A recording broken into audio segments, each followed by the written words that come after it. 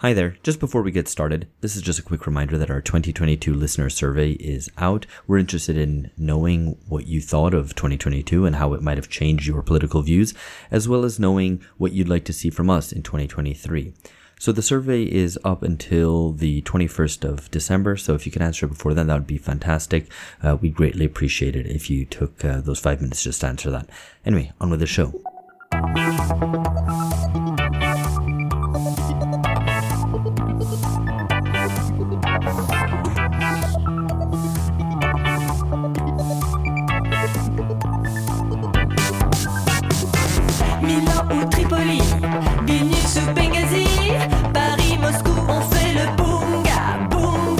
Hello, dear listeners. This is BungaCast, the global politics podcast at the end of history. This is Alex Hochuli. We're recording this on Sunday, the 27th of November, and I'm, as usual, with Philip Cunliffe and George Hoare. Hello. Hey. Hi. So, the left. Let's talk about the left. One of the starting points of this podcast, obviously, is that the end of history was the defeat of the working class. And that the end of history is not necessarily its return or some new engine of history returning or emerging, but merely the collapse of the old. But that question of what is the left remains and actually imposes itself quite often. How do we think of the left as having declined, as having suffered defeat, a political defeat, a historical defeat even, or that it has even died? So this is a question which is going to underlie what we're about to discuss right now. But just before we get started and actually introduce what we're specifically talking about, guys, what is your understanding of this debate and its implications? Well, I think probably the first thing to say that the left and the working class, those two things are not the same. I mean, there's a lot of, I think a lot of debate and discussion over what the left means and who has the right to appropriate this language to kind of wear these clothes that have been part of I'm extending this metaphor, but been part of politics since the time of the French Revolution. I mean, I guess the probably one thing to say is that I was part of a collection, the Conformist Rebellion, which was subtitled, Marxist critiques of the left. So I would probably say that there is something different between the left and Marxism, and that's an important distinction to make.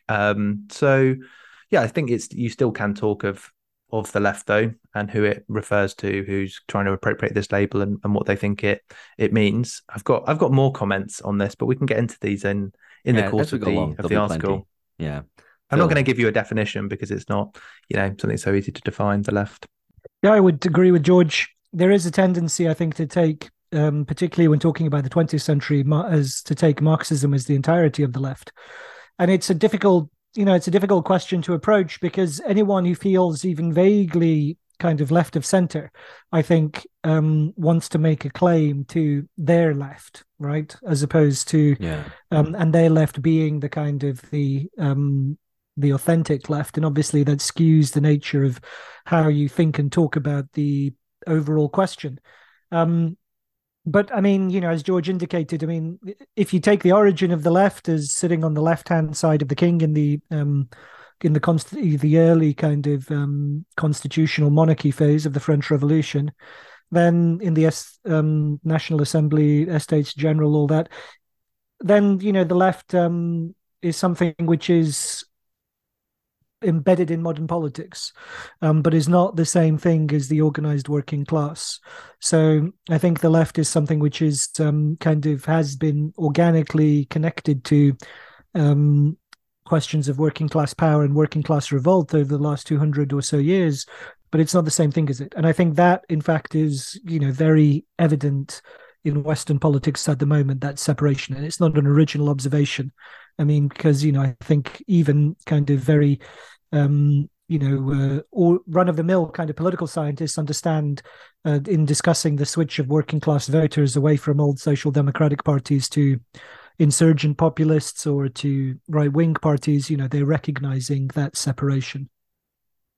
Yeah, very good. Important stuff to note as we start off. And the question of the left's connection to socialism or to revolution is also something that we'll be returning to. So let me tell you very specifically what we're going to be talking about. There is a long article out in the New Left Review in the September-October 2022 issues, very recently, by Göran Therborn.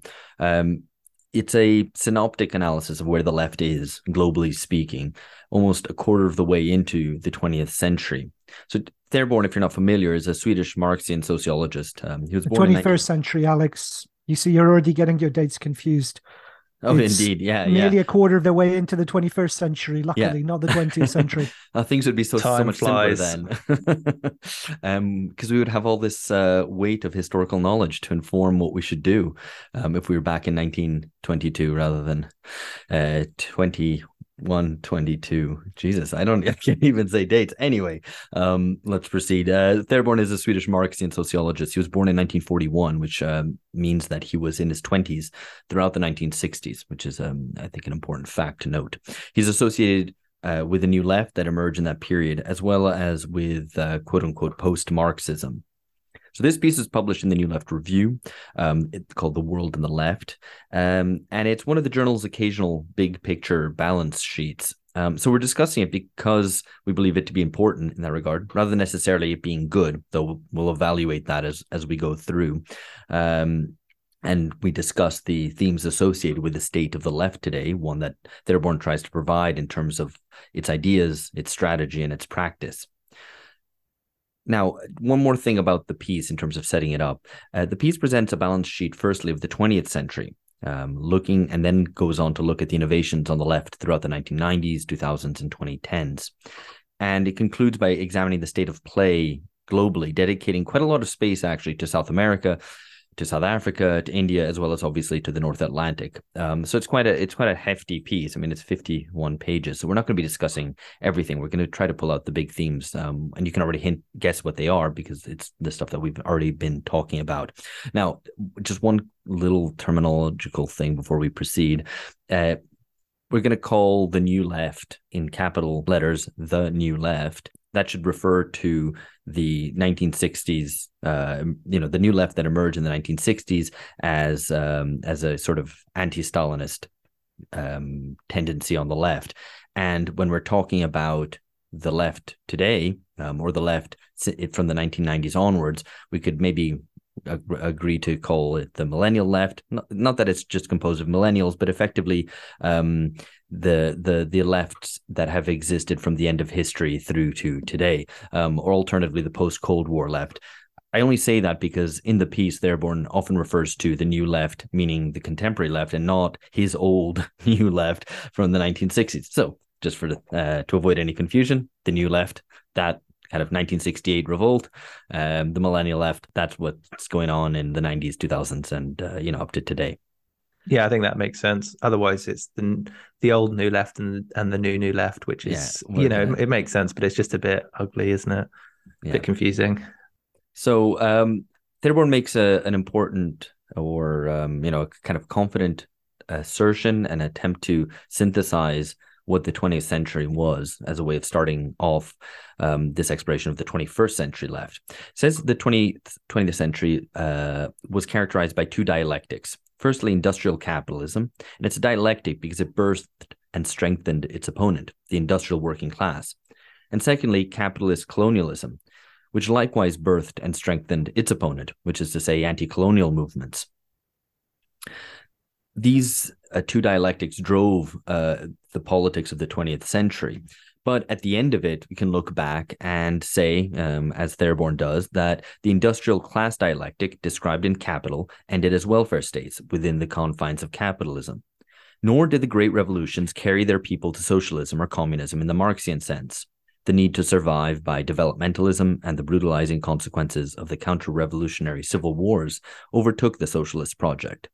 Nor did the post-colonial states become beacons of popular freedom, justice, and equality. So that's obviously quite a gloomy conclusion on what the 20th century gave us, and versus the promises that it held. Do we agree, I guess, with just very basically with this sort of balance sheet of the 20th century? Well, I think it's not just gloomy. It's possibly the most gloomy position that you can possibly take, because it's not just that the the historical forces of the left or progress or whatever were defeated in the 20th century. It's that the conditions that create those forces no longer exist. So it's I would say, a maximally pessimistic position, because Thurborn contrasts the 20th and the 21st century by saying that, industrial capitalism, this, as you said, Alex, it births and strengthens this exploited part, this kind of, in the old way of putting things, the grave diggers are created for capitalism. But in the 21st century, that doesn't happen. You have this new digital financial capitalism, which doesn't produce or develop its own adversaries.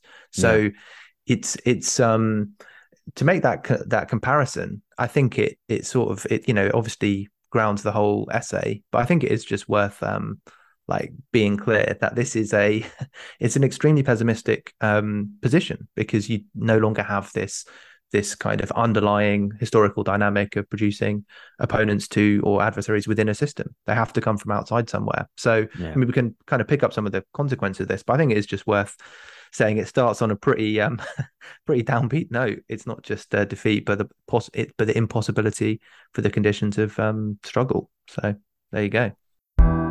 Hey there, you've reached the end of a short excerpt from an episode that's been released only to our patrons. If you'd like to join us and gain access to around 2 Patreon exclusive episodes a month, please go to patreon.com/bungacast. We'd love to have you.